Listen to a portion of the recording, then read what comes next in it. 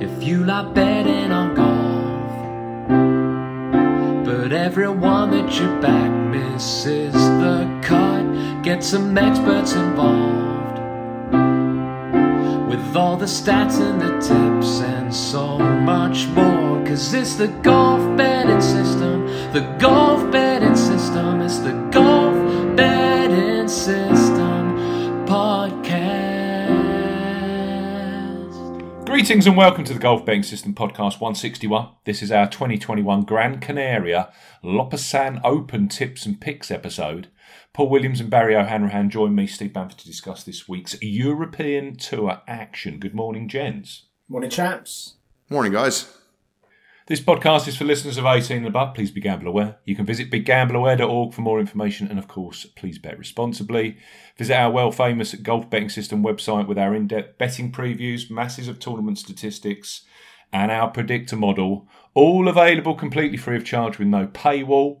Please subscribe to this podcast and drive the popularity of the show. We are available on social media. On Twitter, Barry is at A Good Talk Golf. Paul is at Golf Betting. I am at Bamford Golf. You can join our Golf Betting System Facebook group. The link is available in the description box. Plus, look out for the Steve Bamford Golf YouTube channel where I present the Golf Betting Show every week apart from this week because I'm not actually covering the New Orleans event. So I won't be on there this week. We will try and put the podcast on the YouTube channel. That, for some technical reason, didn't happen last week. Now, you guys as listeners power the podcast. So we need your 5-star reviews on Apple Podcasts. As ever, for those of you who leave a review, I will read them out at the start of a future show. Leave your name and where you are in the review so that I can read that out as well. Secondly, if you are in the growing band of YouTube listeners to the podcast, please subscribe and like the show. Okay. This is from Van Fitz1, and he is in the Republic of Ireland. Title, excellent 5 stars. This is a great podcast. I look forward to it every week, especially the time I get to head out for a walk and clear the head during this long lockdown. I know where he's at there with that one. It's not easy to pick a winner, but the stats and info is excellent and entertaining. T4 Tony is mentioned every week, which always gives me a laugh, but the lad's knowledge of the game is second to none. I think this is the best golf podcast by far. Love the show. And that's from Cliff in Cork, Fan Fits 1. So thank you, Cliff in Cork. Yeah, lovely stuff. Lovely words, Cliff. Thank you very much. What do you know of Cork, Barry? Cork. It's the capital of the south of Ireland. You ever been down there? Oh, yeah, loads of times. Yeah, I used to... Good for a drink? Good for a few drinks, yeah. I think the last time I was down there for a stag, so the memory's a bit hazy, but, you know, we did drink a lot, so...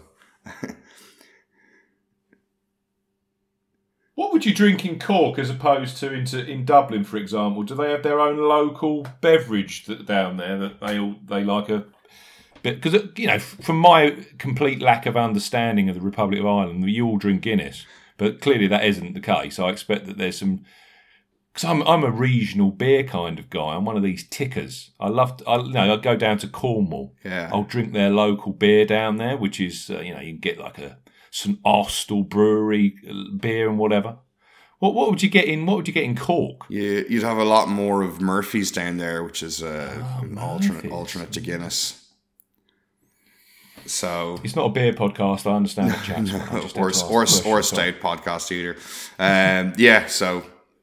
But like you're just going to have competing pubs or pubs with just one or the other, or some with both. But usually they'd be one or the other. So it's not like we're lacking for choice of pubs though. If you're not particularly in love with one or the other, so you just go to another pub. But yep, that's that. I haven't been outside the few kilometers around my home in a long time. So. Who has? Yeah, it'll come, Barry. It will come. Don't worry. Nearly there. Yeah. Paul and I on Thursday are playing golf together. Yes, you guys are actually doing it. Good. We have a tea time. Unreal. We have a hack time. Are you going for big golf or little golf? Oh no, it's just going to be a little 9 holes to loosen the arms up. And I had my COVID jab on Sunday, so my arm feels like I've been smashed around the smash around the arm with a baseball bat at the moment. So Steve may well win on Thursday, but I'll get my excuses in nice and early. I love that. Get the excuses in early. Yeah, exactly. Manipulate the odds in the market a little bit, We're both as bad as each other. Paul is far better. Paul is far better with the longer clubs. And then I've got a better short game. So it kind of marries out in the end because he's 5-putting everything. And I'm taking 5 shots to get to the green. And we kind of marry up at the end. We'll have to get together and you guys can play a scramble against me or something like that. We'll figure out a way to make it a match. Australian doubles. It's a bit like this American thing that's going on this week on the PGA Tour, where if you can marry up the skill sets of someone that's great from tee to green with a putter, you've got half a chance. If you married Paul and I's game together, we'd be half a decent golfer. You'd still finish last in the event, but you'd have a more respectable score, yeah. Yeah, exactly. Closer to par. It wouldn't be a complete disaster. We've golf opening next week here. Very excited to get to book golf for the first time in months, so we're playing next Monday. Yeah, it's great. Now, should we talk about last week? Thank you to Cliff in Cork. That was a really good review. Of course, keep the reviews coming. We will read them out in future podcasts. We've got some very big podcasts coming out, of course.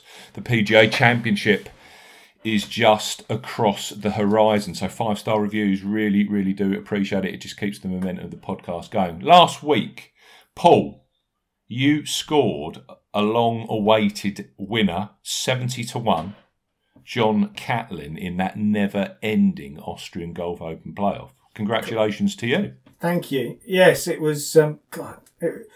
It was a painful last hour, wasn't it?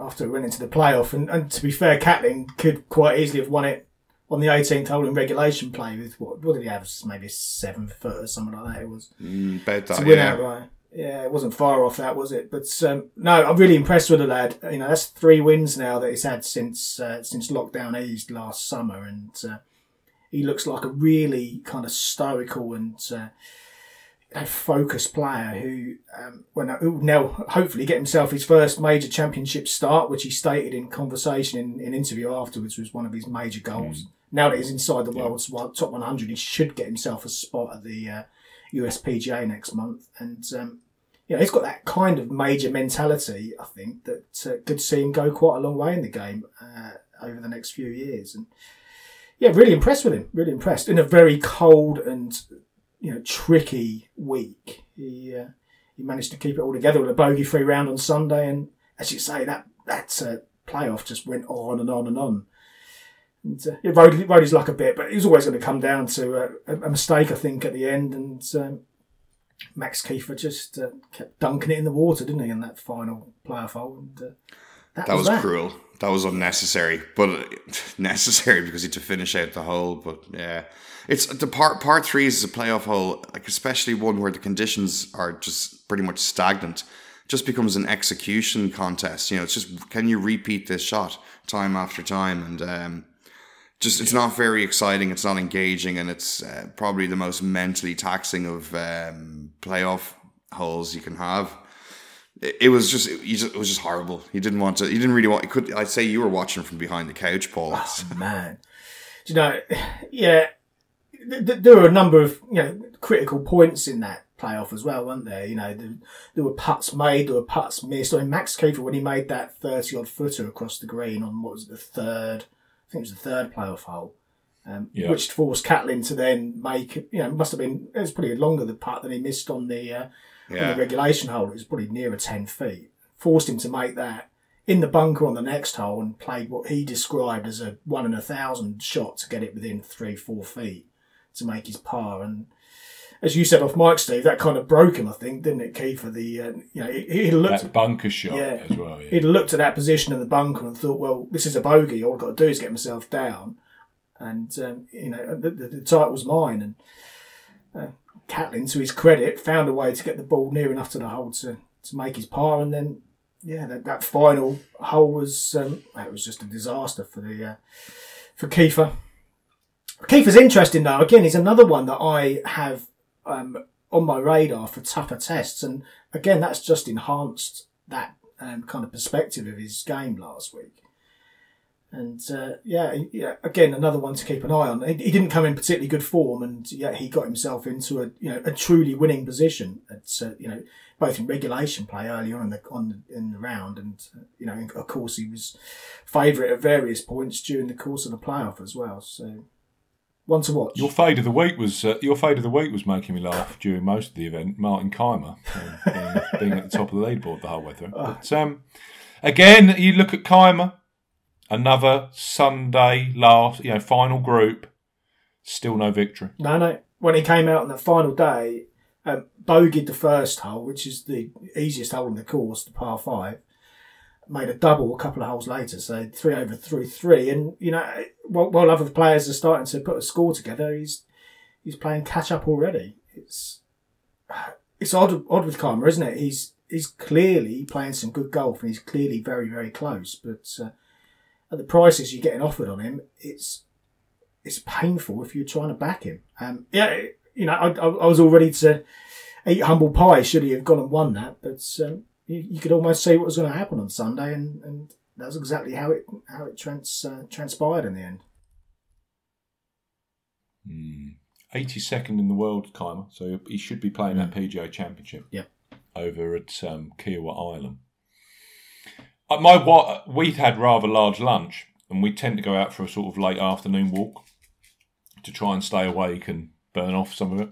My wife kept saying to me, "When's this golf ever going to end?" She kept shouting. I said, "But Paul's players in the playoff," and she was a bit easier then. She's like, "Oh, I hope he wins." Well, so do I. I was like, "So do I." Oh dear. Yeah. So that's actually. We both had a winner each in the last 3 weeks. Yep. Clearly, Augusta was a complete and utter cock-up. But, And I believe, Barry, that you were on the punt of the week on the RBC Heritage, which full kudos to the main man, Dave Tyndall, who put Stuart Sink up to win that last week at 125 to 1. When the markets first opened, I've recorded Stuart Singh. He was 150 to 1 shot with Bet365 when the markets first came up. And his main premise for that was, by God, did he play some decent golf at Augusta? But most of his, or virtually all of his PGA Tour victories were the week after a major. And he absolutely dominated that tournament, didn't he? Yeah. Stuart Singh. He had the advantage of the draw, and he made full use of it. He was in that AM, PM, which was, I think, a shot and a half on average better than the PM, AM starters. But he was on the winning score after 36 holes. That's just the truth of it. I think, was he 16 under through 2 rounds, and the second place guys finished on 15 under. Would have made the play a little bit more uncomfortable now over the weekend if they were a bit closer, but what? He could play that conservative experience route. Well, all I've got to do is shoot 1 under, 2 under par for the next 2 days, and his job done. And he was hitting the ball so well. He just had really good control of it over the weekend. He just looked so comfortable. Total control. Knew what he needed to do. Knew that everybody had to come chasing him, and were more than likely to trip up somewhere around there that would stop them getting that hot weekend. Plus, the course was getting a little bit firmer and faster by design. So it was all playing into his hands that, like, those low numbers to make the leap up to him were harder to come by. I mean, what an angle by Dave Tyndall to approach it. Just genius level stuff. And I got loads of time for Dave. He was the guy that when Paul and I started this 12 years ago, Dave was he was already he'd been doing it for donkey's years. So I've always read Dave's content and output over the years. Fantastic. That's a cracking tip. I was so lucky, and I think half the betting community were on it. I would have thought that's impacted a lot of traders of the layers last week, because there were a lot of people on Stuart. There were a lot of people on our Facebook group for Stuart Sink for a top 20 bet at the Masters. That's true, Paul. Yeah. That was like a community bet as well. Our little community, all on Stuart Sink. Because the thing he's been doing recently in the build-up to the last 2 weeks, he's been hitting tons of greens. And he played very nicely at the Honda, and then bang, bang. Two consecutive weeks with people scoring big on Stuart Sink. Yeah. He's back inside the world top 50 now as well, isn't he? If you'd have said that at the start, most people kind of thought he was one of these guys that was kind of semi-retired, going to play in the Champions, in the Champions Tour, whatever it's called in the States. Well, he's not that old yet. Well, how old is he? He's 47, I think it was, I heard. Well, it's getting there, isn't it? Yeah, but he's in that limbo between 45 and 50 that makes it difficult for hanging on and not being competitive on the main tour, which makes what he's done even more impressive. Yeah, he'll be 48 now next month.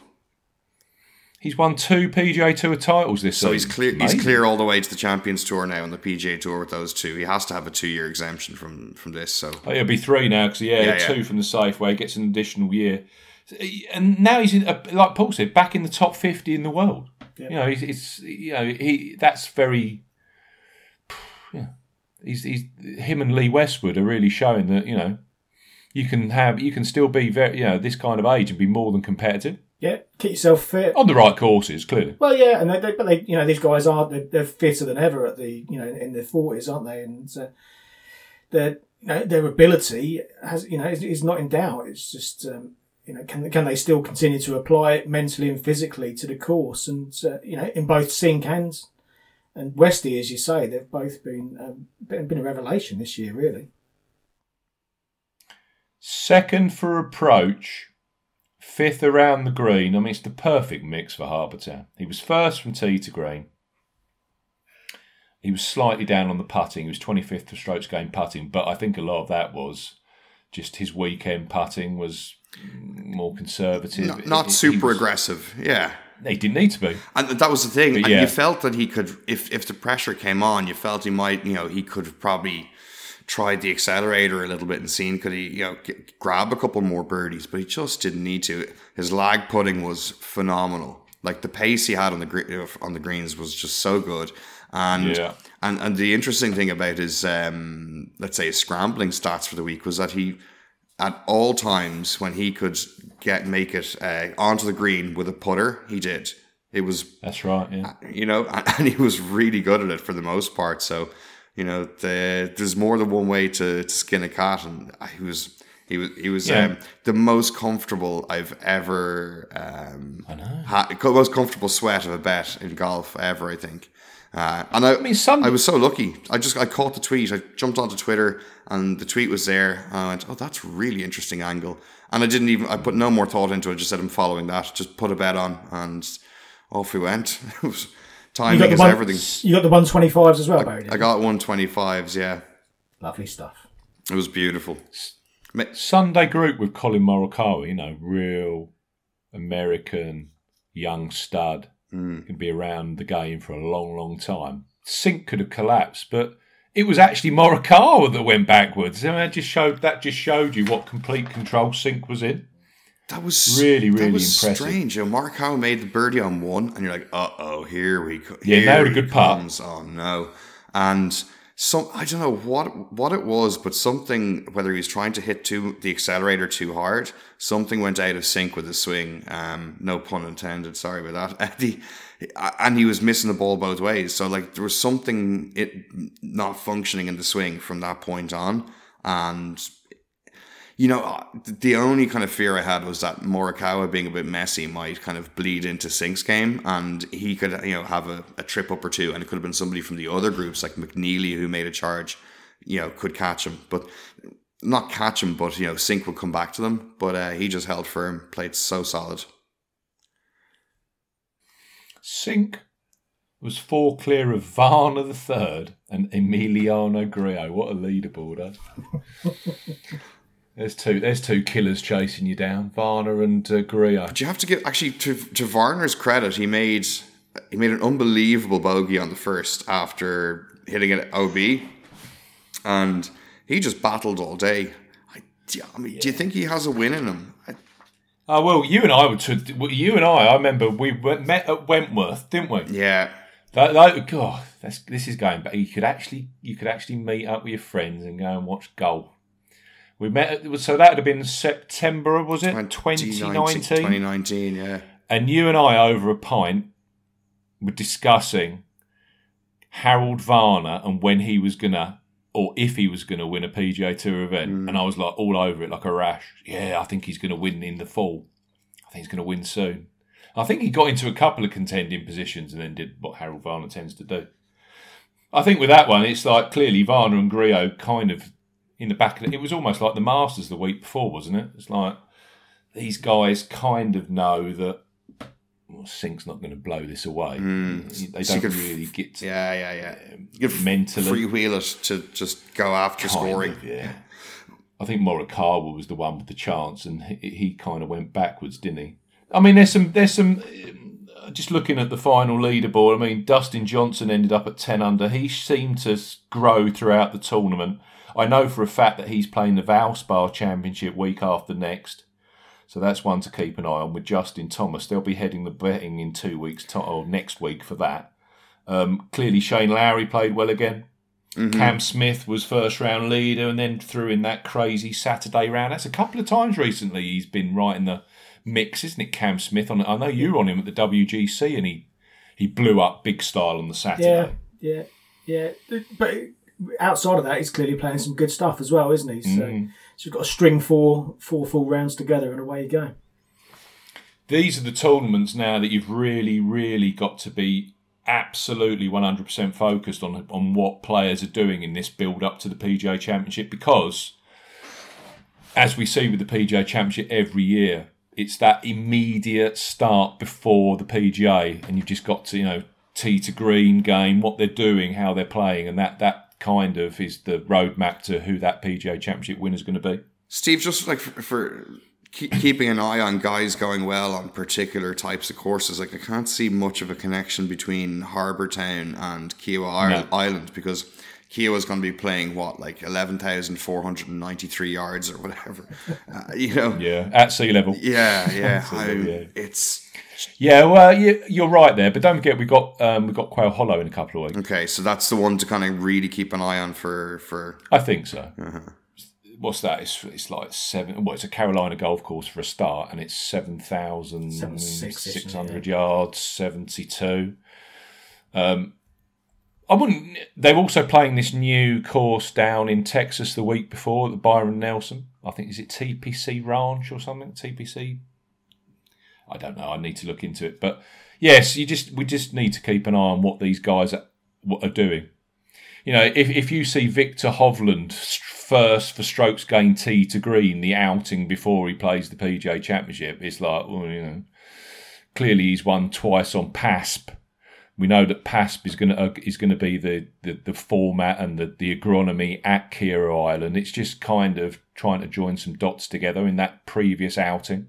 But yeah, Quail Hollow is going to have a great field, isn't it? So it'll be interesting to see how Rory comes back, for example. Yeah. What's Rory going to do at Quail Hollow? Yeah. Now, you would assume he's working hard and doing all he can at the moment to try and find something.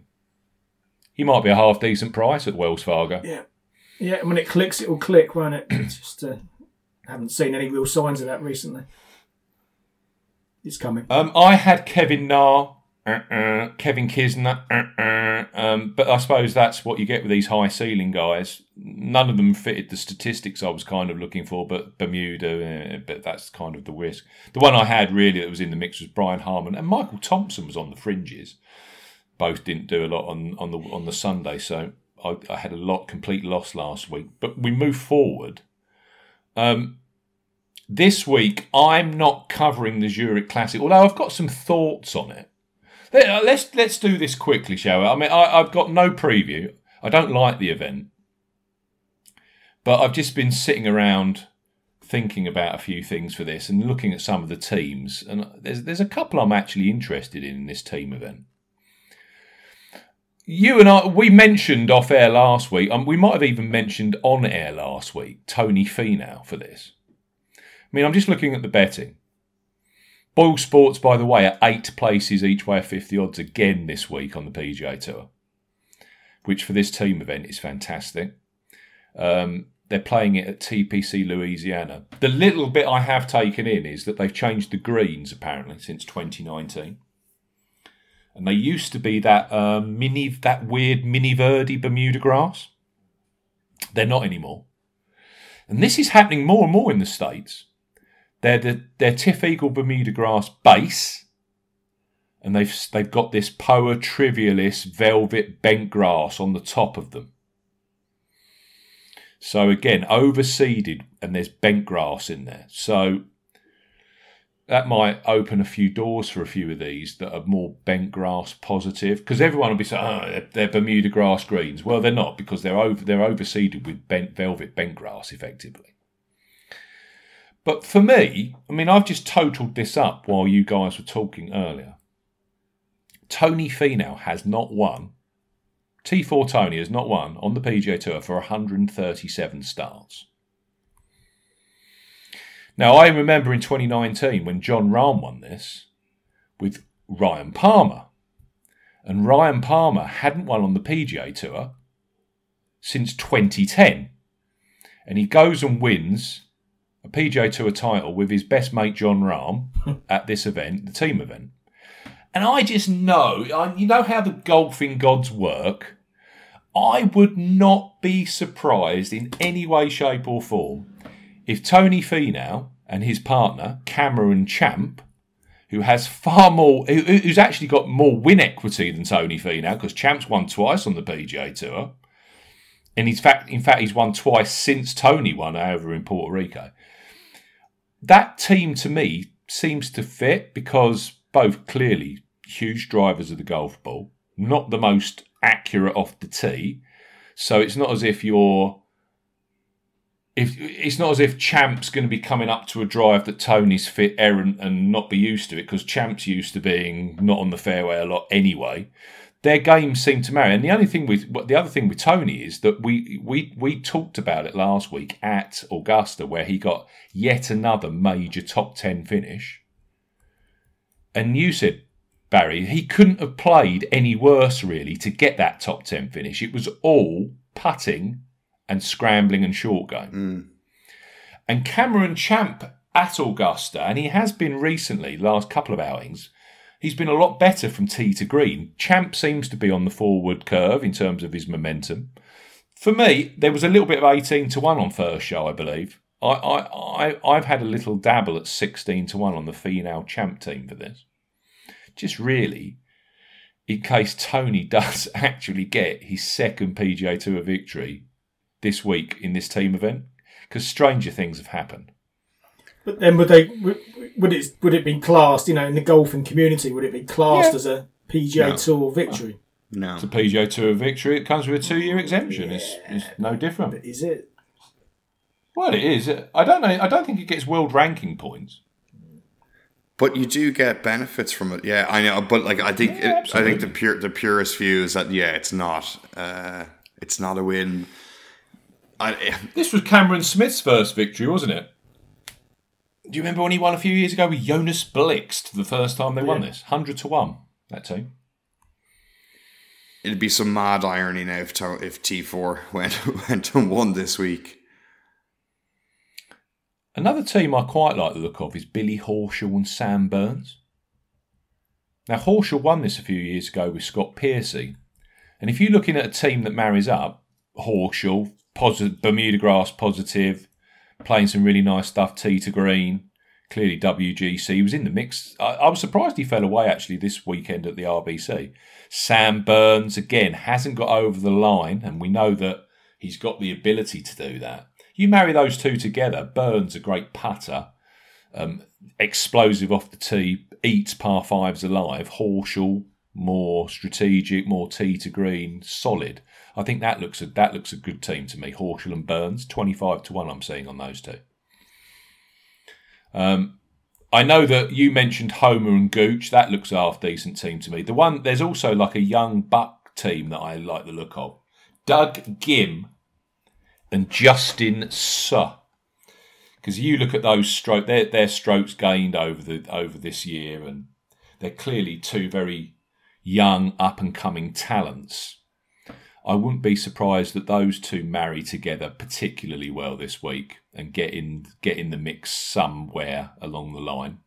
Not suggesting that they win, but I could see a top 7 finish for them and an each way return at 60-1. They're the three I might have a little bet on. The only bet I've had is Finau, just to cover him off, but I think Gim and Sir might have to have £1 each way on them. And I'm tempted to get on Horschel, who's a winner here, and Sam Burns. This will be Burns' home event as well, I believe, because he's a Louisiana boy. Yeah. The home pressure. Before we move on to Grand Connect, any teams that have taken your fancy? I backed Max Homa and Taylor Gooch, and on the theme of sticking with your shouts, even though they didn't click the week before, a la Paul, or a little bit before, a la Paul with John Catlin last week, I've got a dip back into Kevin Kisner. Kevin Kisner again. Yeah. Him and Brown, they finish in the places here every year, don't they? They have a pretty decent record at this, so they do. Yeah, so that was 50-1. Yeah, I couldn't not. Kisner seemed happy gone off shooting turkeys on the weekend at Hilton Head rather than playing the weekend. So, but it's always going to happen with him in a weird. You get these.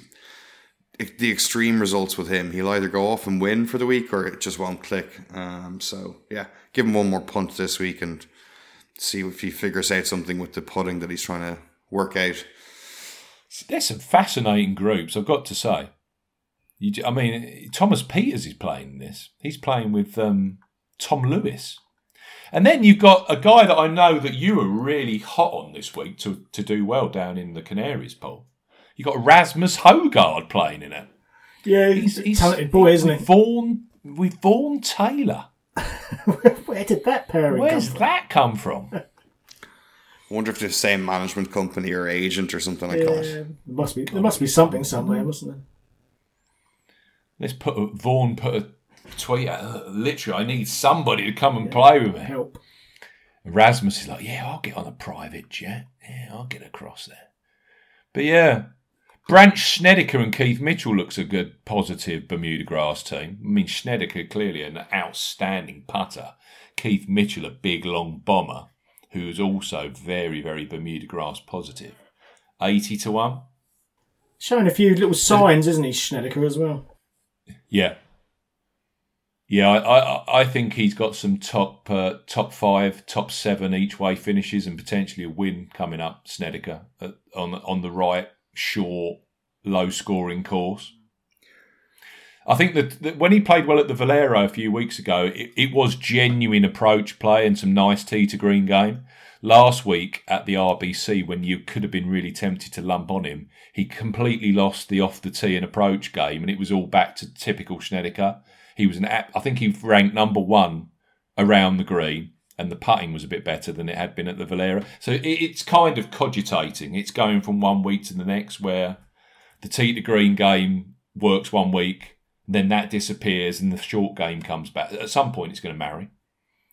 I can see Snedeker. I mean, there's a lot of winners in waiting at the moment, aren't there? Chris Kirks and others.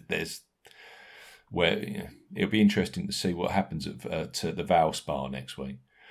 Are there any teams, before we move on, that you've caught your eye? I've not looked at it. You haven't looked at it. You've been flat out in Spain. It's generally it's not an event that I bet on anyway. It's there's a few that just don't catch your imagination, and I struggle with any of these team pairs events, to be honest. I may have a little look, but I suspect I'll leave it. I've backed T4, and I think I might leave it, and then clearly we'll come to the pod next week, and they'll go, it was good to see Horschel Burns win.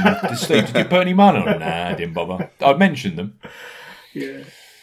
Rose and Stenson are playing as well. There was actually some green shoots from Henrik at the Masters. A little bit, yeah. A tiny bit. A bit more positive.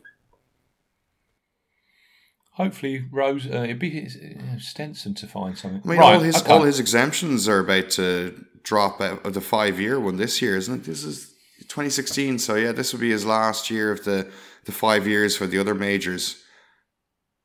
So there's a little bit of a fire lit under him to get back up there. Yeah. He's gonna need some kind of charge, isn't it, to try and get a Ryder Cup spot? Yeah, I don't think that's going to happen. But yeah, he needs to pull his finger out, doesn't he? Just generally for moving forwards. So the PGA Tour is doing this team malarkey. I'll be back next week, full coverage of the Valspar Championship, which they play down at Tampa Bay in Florida. But this week, European Tour starts a 3-week jaunt to the Canary Islands. Clearly, Paul, correct me if I'm wrong. This week, they're on the island of Gran Canaria, and they're playing the Gran Canaria Lopesan Open.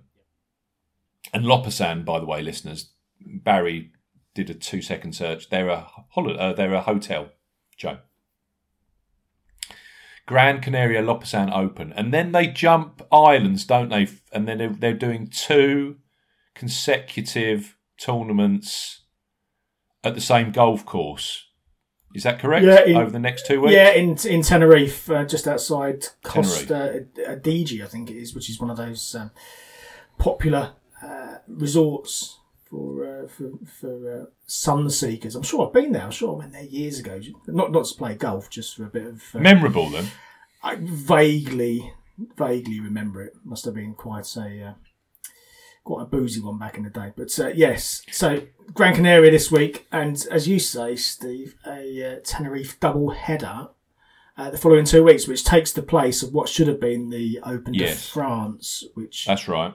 Which should have been following on from these two. So yeah, clearly the situation in France is a little bit more stretched at the moment. So they're staying over in Tenerife, which is going to be good for the players because, well, compared to last week, it's going to be a massive change of conditions. You know, it was like the Arctic last week, wasn't it? You know, the players were... Oh, John Catlin and those mitts. they were the kind of mitts that they wear at these American football games, aren't they, on the sidelines when they're playing up at Tampa Bay, not Tampa Bay, up at Green Bay and all these kind of places where it's minus 30. Things are lifesavers when it's cold on a golf course to keep the heat in the hands. I liked his hat. I thought his hat was quite good. Yeah. I mean, obviously... So you've got three events in Spain, or the Canary Islands, and then we've got the Betfred British Masters that they're playing at the Belfry, and that's the one that's got Danny Willett as the head of the tournament, yeah? Indeed, yeah. It starts on a Wednesday, that one. So Wednesday through Saturday for that one, so that the players can then, those that are involved, they can jet off for Kira Island. So yeah, we've got an interesting few weeks coming up. Of course, we know a bit more about the Belfry this week, and the next 2 weeks going to be a bit more patchy, given their courses that we haven't seen on the European Tour in the past. So my preview on the website is quite short this week because there's literally very little to go through. But I'll take you through what we do know. And yeah, I guess as I say, to start with, the conditions are going to be massively different, aren't they? It's going to be very different in terms of difficulty. The Diamond Country Club is a tricky test, as we saw last week, and of course the weather. We're going from conditions that are just above zero into the low 20s centigrade, 70 odd Fahrenheit. So it's going to be far more ambient conditions for the players, and they can feel their hands, which is a step in the right direction as well. And I expect we'll see much of the same field. You'd expect the field that we see this week to be pretty much the same for the following 2 weeks as well. So it should be really important, I guess, to see how this week goes and to keep a close eye on the players that are catching your eye and see how they fare as we head to Tenerife over the next fortnight as well. Although it doesn't always follow, and we've seen this even with the events that follow immediately on one from another. It doesn't always follow that players who play well in the first week, keep that momentum going and play well the following week. But anyway, we can start to build a view up of those players that are getting their head around playing in the Canary Islands and aren't just there for a 3-week holiday, which sounds particularly appealing at this point, I must say. So the market is headed by Antoine Rosner. Got his second win recently, didn't he? He won in Qatar. That was his second win in 7 European Tour starts. 16-1 for Rosner this week. Matthias Schwab, 20-1. He comes in off the back of 2 consecutive 7th place finishes, so clearly in some decent Nick Schwab, still looking for his first European Tour win. Andy Sullivan, Sam Horsfield, both 22-1, both of those post-lockdown winners. And then you've got Rafa Cabrera Bello. He's 25-1. He was born here on the island in Gran Canaria. He's hosting this week's event as well. And whilst he's not been in the greatest of form, you could certainly see that he's going to have a lot of the local knowledge, in terms of the agronomy and also the course that's most of the other players, and literally, very few of the other players will have been and played this competitively. They may have played at the holiday, I guess, over the years, but Rafa certainly will have an advantage from a course knowledge perspective. Kurt Kitschyama's 28-1. Then you've got the likes of Callum Hill, Fabrizio Zanotti, Joost Luiten, John Catlin, last week's winner, 33-1. 35-1 bar those players. Full field, most of the bookies are going 6 or maybe 7 places. One to point out is Ladbrokes are going 8 places each way this week, a fifth of the odds. And I've put the new account offer up on the website as well. You get 4 £5 free bets if you place a £5 win or £5 each way bet this week, and you get 4 £5 free bets to play with. So T's and C's of course apply, full T's and C's on the website, but 8 places each way and a nice little new account offer for new players as well if you fancy that with Ladbrokes this week. Up until February, they were always 5 places each way a quarter the odds, weren't they, Ladbrokes? Yeah. Every week. Yeah, they've been really aggressive. And then February, all of a sudden, they've gone into this situation where on a full field event, either the European Tour or PGA Tour, 8 places each way at 50 odds. Yep. Yes. Which actually, that's the best proposition out there for additional each way places. That's even better than ball sports, because they're 7 and 8 this week, aren't they? Yep. Yeah, no, it's good to see. It's clearly the each way battle has been hotting up over the last. It's well and truly started, isn't absolutely, it? Yeah. We're headed. I think you're getting with Ladbrokes now. They're not doing it this week on the Zurich, but I know for a fact that on a full field PGA Tour event, individual players. I know it all gets very confused. 8. They're doing 8 places each way on the PGA Tour and the European Tour, week in, week out now. Yeah, it appears they're picking one or t'other of the events and attacking it, which is good to see. So yeah. As always, check the prices. If the price seems sensible enough for the places on offer, then maybe well worth a look. Onto the course then, Melineros Golf on Gran Canaria. Opened in 2006. It's a resort style track, as you'd expect. It's designed for the tourist trade first and foremost, so it's listed as a 6,503 yard par 70 for this week. It plays as a par 71 for the tourists. They've lopped it down to a par 70, but other than that, 6,500 yards makes it amongst the very shortest courses that they play on the European Tour. And we've seen a few. What is this? So is this the Gran Canaria Pitch and Putt Open? Well, I expect from a tourist perspective, I mean, there's 4 tee boxes for this as well. So these are 6,500 playing off the back tees. So it's clearly designed for golfers of all abilities, and you'd expect the professionals turning up to this track, looking at a 6,500 yard course and, trying to work out what the winning score is going to be, because you'd expect it to be seriously deep, wouldn't you? And we've seen a few like this, haven't we? Hanbury Manor wasn't as short as this, but that was one of the shorter courses that was used post-lockdown. Didn't Andy Sullivan win at 27 under? Yeah. He got the birdies flow. Forest of Arden was another one that was quite short. That was the one that Sam Horsfield won. The Uran Bank Open at Adams Stow Golf Club was another short one. I think that was a 6-4, 6-5 as well. Joel Stouter won that one from memory. And of course, you've got Cran Sorcière, which is used regularly on the tour as well, which is a short course. And of course, that one's at altitude as well, so it makes a short course even shorter there. But this one's played, it's just above sea level. It's just on the cliff tops on the side Gran Canaria. So 6,503 genuine yards, par 70. It should be there for the taking, I think. Not the fake yards, the genuine ones. Well, yeah, yes, it's not sitting at 1,000 meters above sea level, but yeah, I'm expecting birdies. I really am. The course looks fantastic. You've got the mountains at the rear on the front 9. You've got palm trees lining those front 9 holes. And then the back 9 opens up alongside the cliff tops overlooking the Atlantic. And, the views from those holes look absolutely it looks really, really aesthetically pleasing as well. So it should be a lovely one to see on the TV. Palm trees, as I say, lining some of the holes. Other than that, it gets to an exposed kind of regular coastal affair on the back 9. Paspalum greens. So if you're looking at Paspalum greens, look at the likes of Oman, Mauritius. Both of those are coastal Paspalum tracks. Qatar, the education city where they're currently playing the Qatar Masters.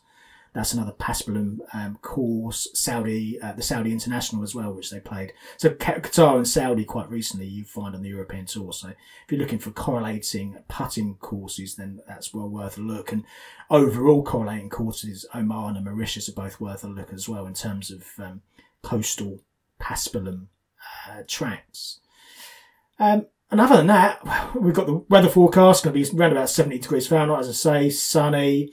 It often is windy here, and you often find that on the Canary Islands full stop, but the forecast is only for around 10 to 15 miles an hour. And if anything, the forecast looks like it's laying down the wind a little bit over the weekend. So I'd expect it to be slightly windier than the forecast suggested, because it is right by the coast, and it's perennially windy around these parts anyway.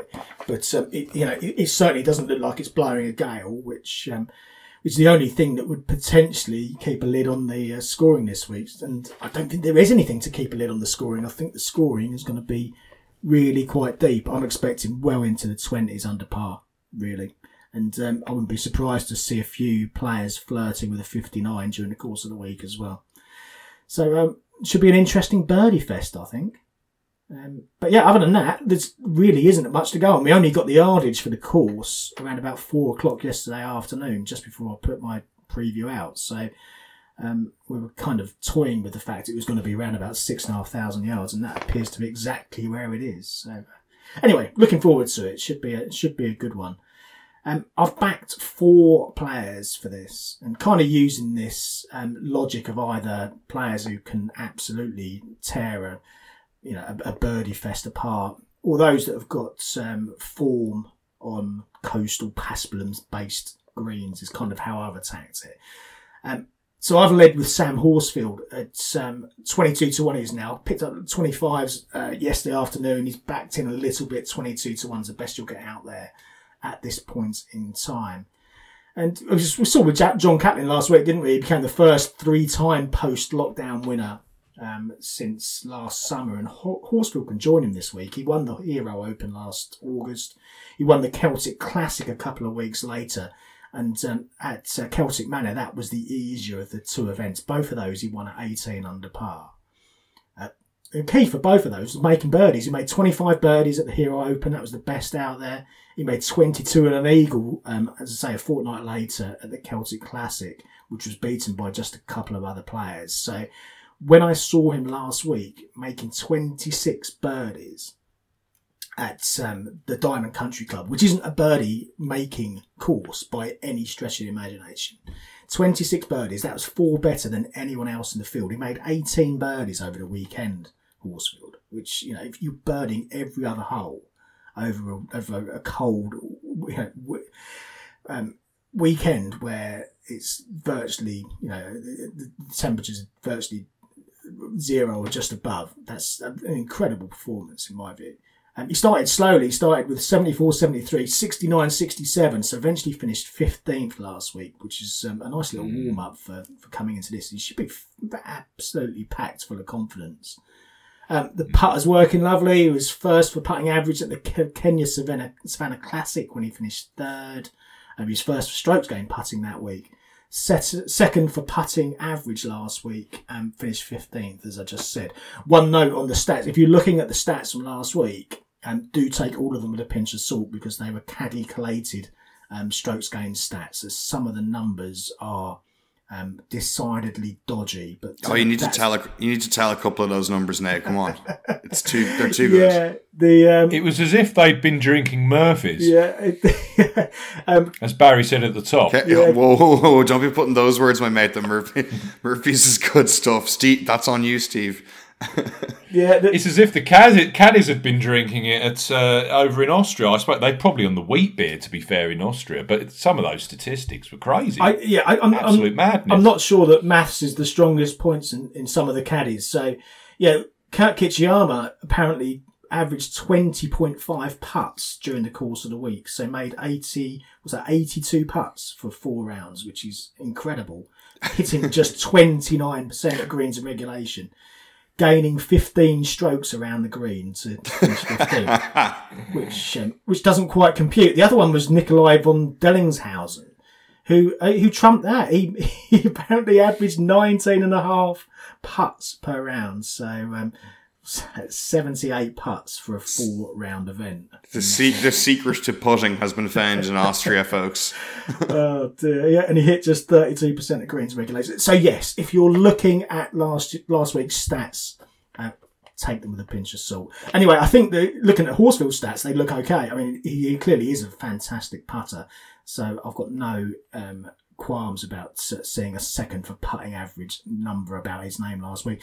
Clearly coming in and making lots of birdies, seeing the ball hit the bottom of the cup is going to be key this week. So he should be approaching this with a lot of confidence, I think. And we've seen him good in breezy conditions in the past. 4th in Perth, which is always perennially breezy over in that part of Western Australia. 7th at the 13th Beach Club at Vic Open back last year as well. It was blowing hard in the final round there.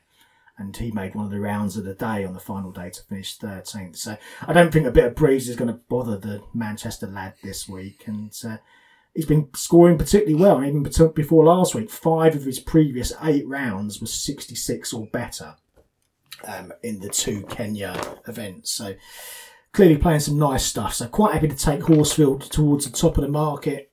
Also happy to take Kurt Kitayama at 28-1. And I guess if Horsfield has that scoring power to contend, then Kitayama has the correlating course form, which is the other angle that I've looked at this week.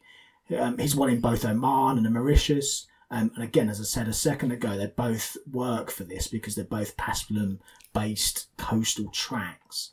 12th and 9th in Saudi and then Qatar this year as well on Paspalum greens. 2nd in Kenya, he putted really nicely in the first Kenya event, and then he obviously came very close to winning, missed the cut the week after. We'll forgive him that. 15th last week. We can't really tell what his stats were like because clearly I've just gone through the fabricated numbers that are sitting next to his name. But prior to that, we saw in Qatar he was 3rd for strokes gained approach, 1st for tee to green. In Kenya, he was 9th for strokes gained approach and 1st for strokes gained tee to green. So clearly striking the ball very, very nicely. And I think this is, again, this is a more compatible and an easier track for him to get on with. And he's clearly got on with 2 very similar style courses over the course of the years as well. So yeah, Kitayama's in there as well at 28-1. And a couple of Spaniards, a couple of longer price Spaniards to complete the team. Jorge Campillo, I've taken a chance on, and similar reasoning to Kitayama really. He's done well on these comparable tracks. He's got a win at Qatar. He's just getting a similar kind of history with Campillo, but he's around about 4 times the price at currently 90-1.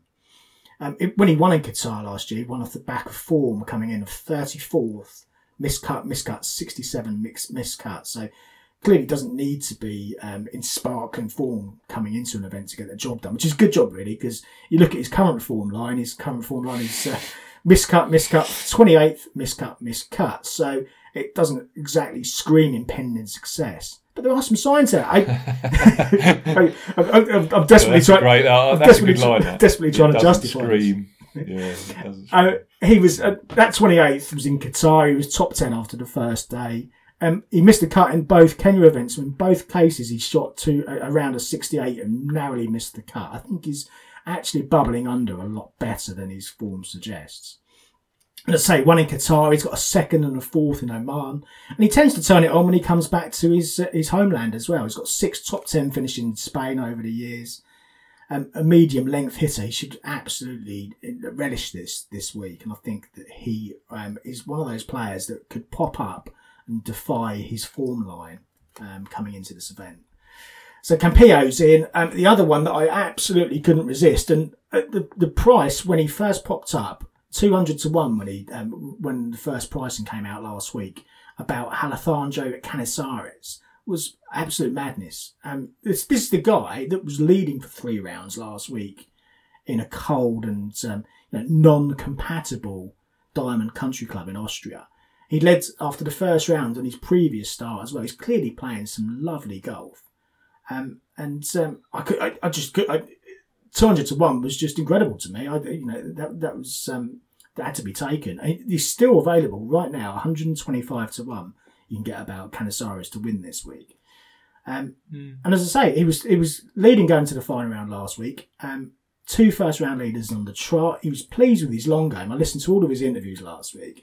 6 for total driving, 6 for ball striking last week. We know he's a fantastic putter, but he's clearly got to grips with his long game. And this was when he's playing in completely alien conditions to his Spanish upbringing. Barely feel his hands, yet he's going out there and playing some, he's knocking the flags out of a number of holes that I could see. It was some really good stuff. 6th in Oman back in 2020. Again, as I've said, that's a Paspalum Coastal mix. He won the Trophy Hassan II back in, I forget the year, 2004? Something. No, 2000, I forget it. We won't try and guess the year. It's a few years back, but that was on a short course back in Agadir before they moved the track there, and that was a sub 7,000 yard track back in the days. He isn't the longest off the tee, Canizares, so this short track should suit him much better than last week. I couldn't resist taking the price. I must say it was anything 3 figures and above this week about him and his current form has got to be taken, I think. So yeah, that's my team: Canizares, Jorge Campillo, Kurt Kitayama, and Sam Horsfield at the top of the shop.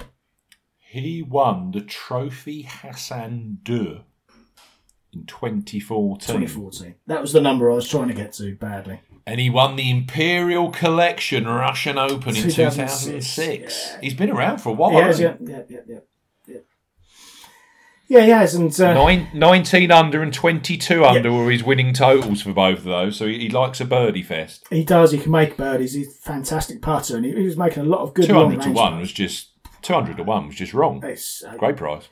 You just couldn't. Yeah, I mean, when I put him up yesterday, he was 140 on the preview, and again, he's been nibbled in a little bit more, but there's still widely 125 to 1 available. Yeah, and I see no reason not to take that. Really don't. Any fancies from you two chaps? I have a few. I don't know why, but it just seems more fun, like a bit of a roulette spin this week, with not knowing anything about the course, but. I like the Canizares shout, so followed you on that. No questions asked. Let's go. And trying to look for some sort of, a similar vibe, of course, that the guys have played in the not too distant past. So, looking for maybe an island or coastal courses. So I kind of focused in on Cyprus for the 2 events we had there the end of last year. And also the Portugal Masters of Vilamora. So get that coast, get that kind of island or that geography vibe. And one that's popped for me was Johan Zweerman. Okay, yeah.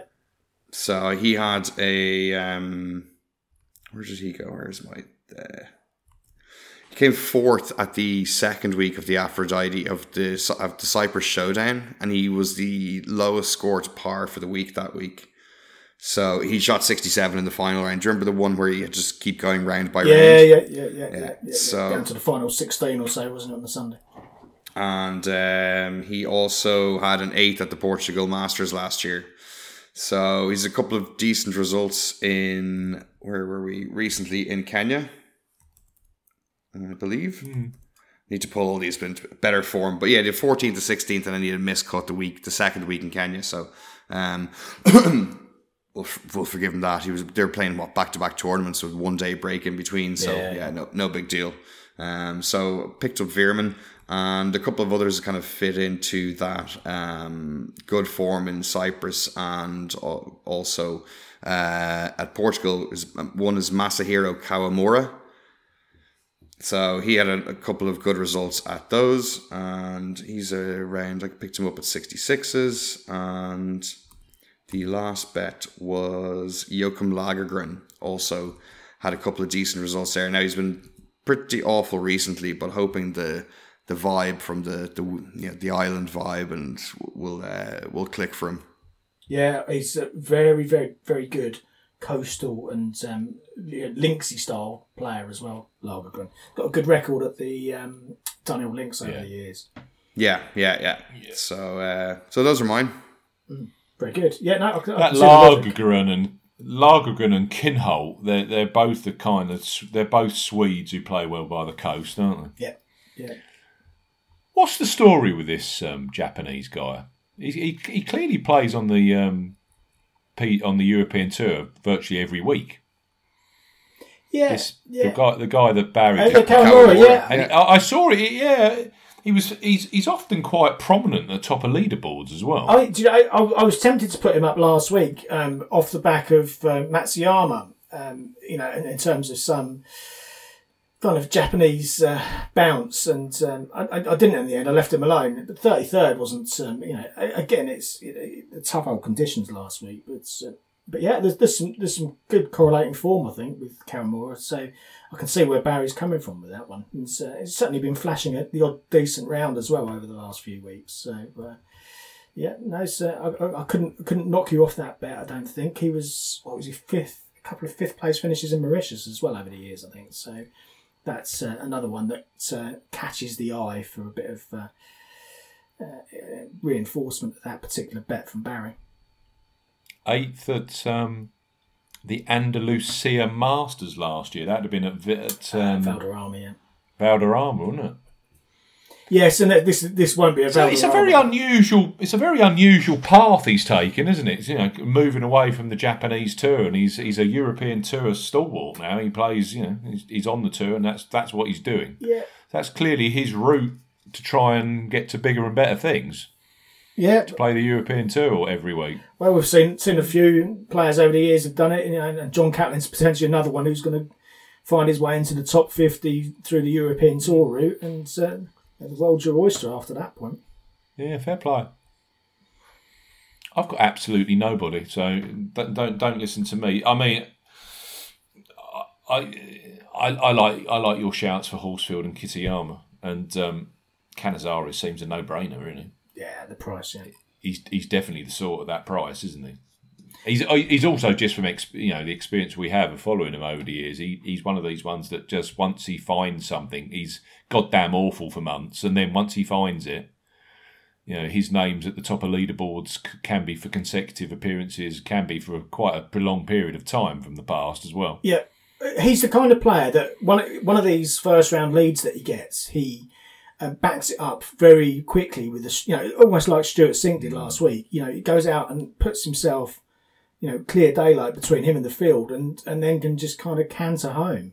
That's the kind of player that I perceive him to be, and he could quite reasonably get off to another flyer this week and give himself a great chance of converting that third European Tour event. We shall see. Well, I hope things go well for you. Yes, fingers crossed. Bit of a quieter week this week. A just nice, relaxing week after the mayhem that's been around for the last few weeks on the across the tours. The build up to the Masters and whatever. Yeah, and then we'll be into the build up for the PGA Championship. PGA next week. Yeah, the Valspar Championship, which they play on the Copperhead course at Innisbrook. Which I always, it's in Florida, but it's very, very, very similar kind of setup to Harbour Town. It's that Carolina, dog legs, tree line, tough little golf course. So yeah, we've got that next week, which I've seen Dustin Johnson and Justin Thomas in the field for next week.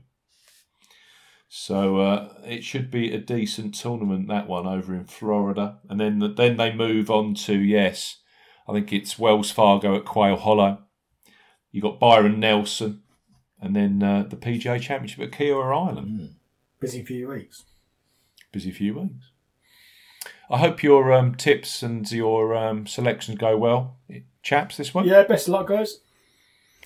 Thanks, I'll take it.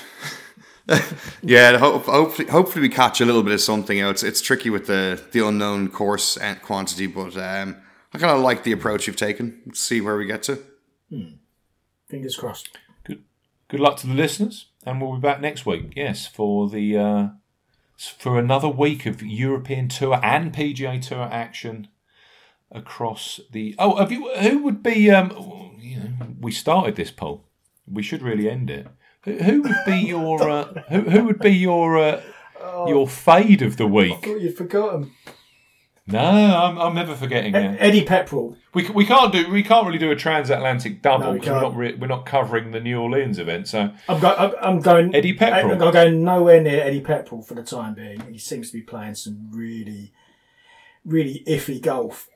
Which when I did the analysis for this, in terms of coastal tracks, he's absolutely right up there. Short tracks, absolutely right up there.